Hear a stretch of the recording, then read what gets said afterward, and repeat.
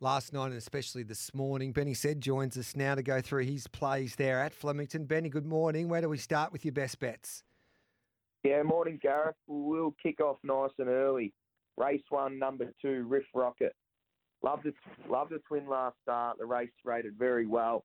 I'm happy to back that form line in. I think I heard Jules push on it earlier that he's happy with the form as well, and he's a good judge. So I'm happy we line up on that one. 270 pickle bet, Riff Rocket there. Plenty of confidence there from some good judges. Then what are we doing, mate? Yeah, then we'll go to race 3, number 16, Mrs. Chrissy. Love the way she won last start. Absolutely demolished them on a rain-affected track, winning by 4.5 lengths. She's got a lot of speed. I think she'll roll along out in front and be very hard to run down. Obviously, Psy is the danger, but I feel like it'll be out the back and having to do some work to get to her. So I'm happy to play Mrs. Chrissy. She was around $465 early. I think there's been a bit of a push into $360. So happy to be with her.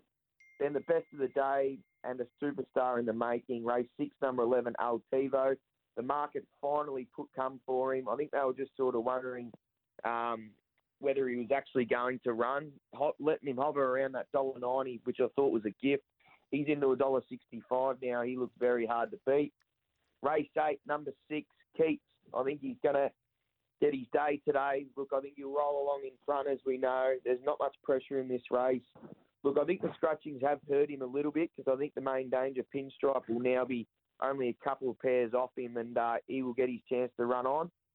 But I'm happy to be with Keats today. I think he'll get his chance. And then in the last, race 9, number 4, Dazzling Lucy. Very consistent galloper. She should have walked in last start.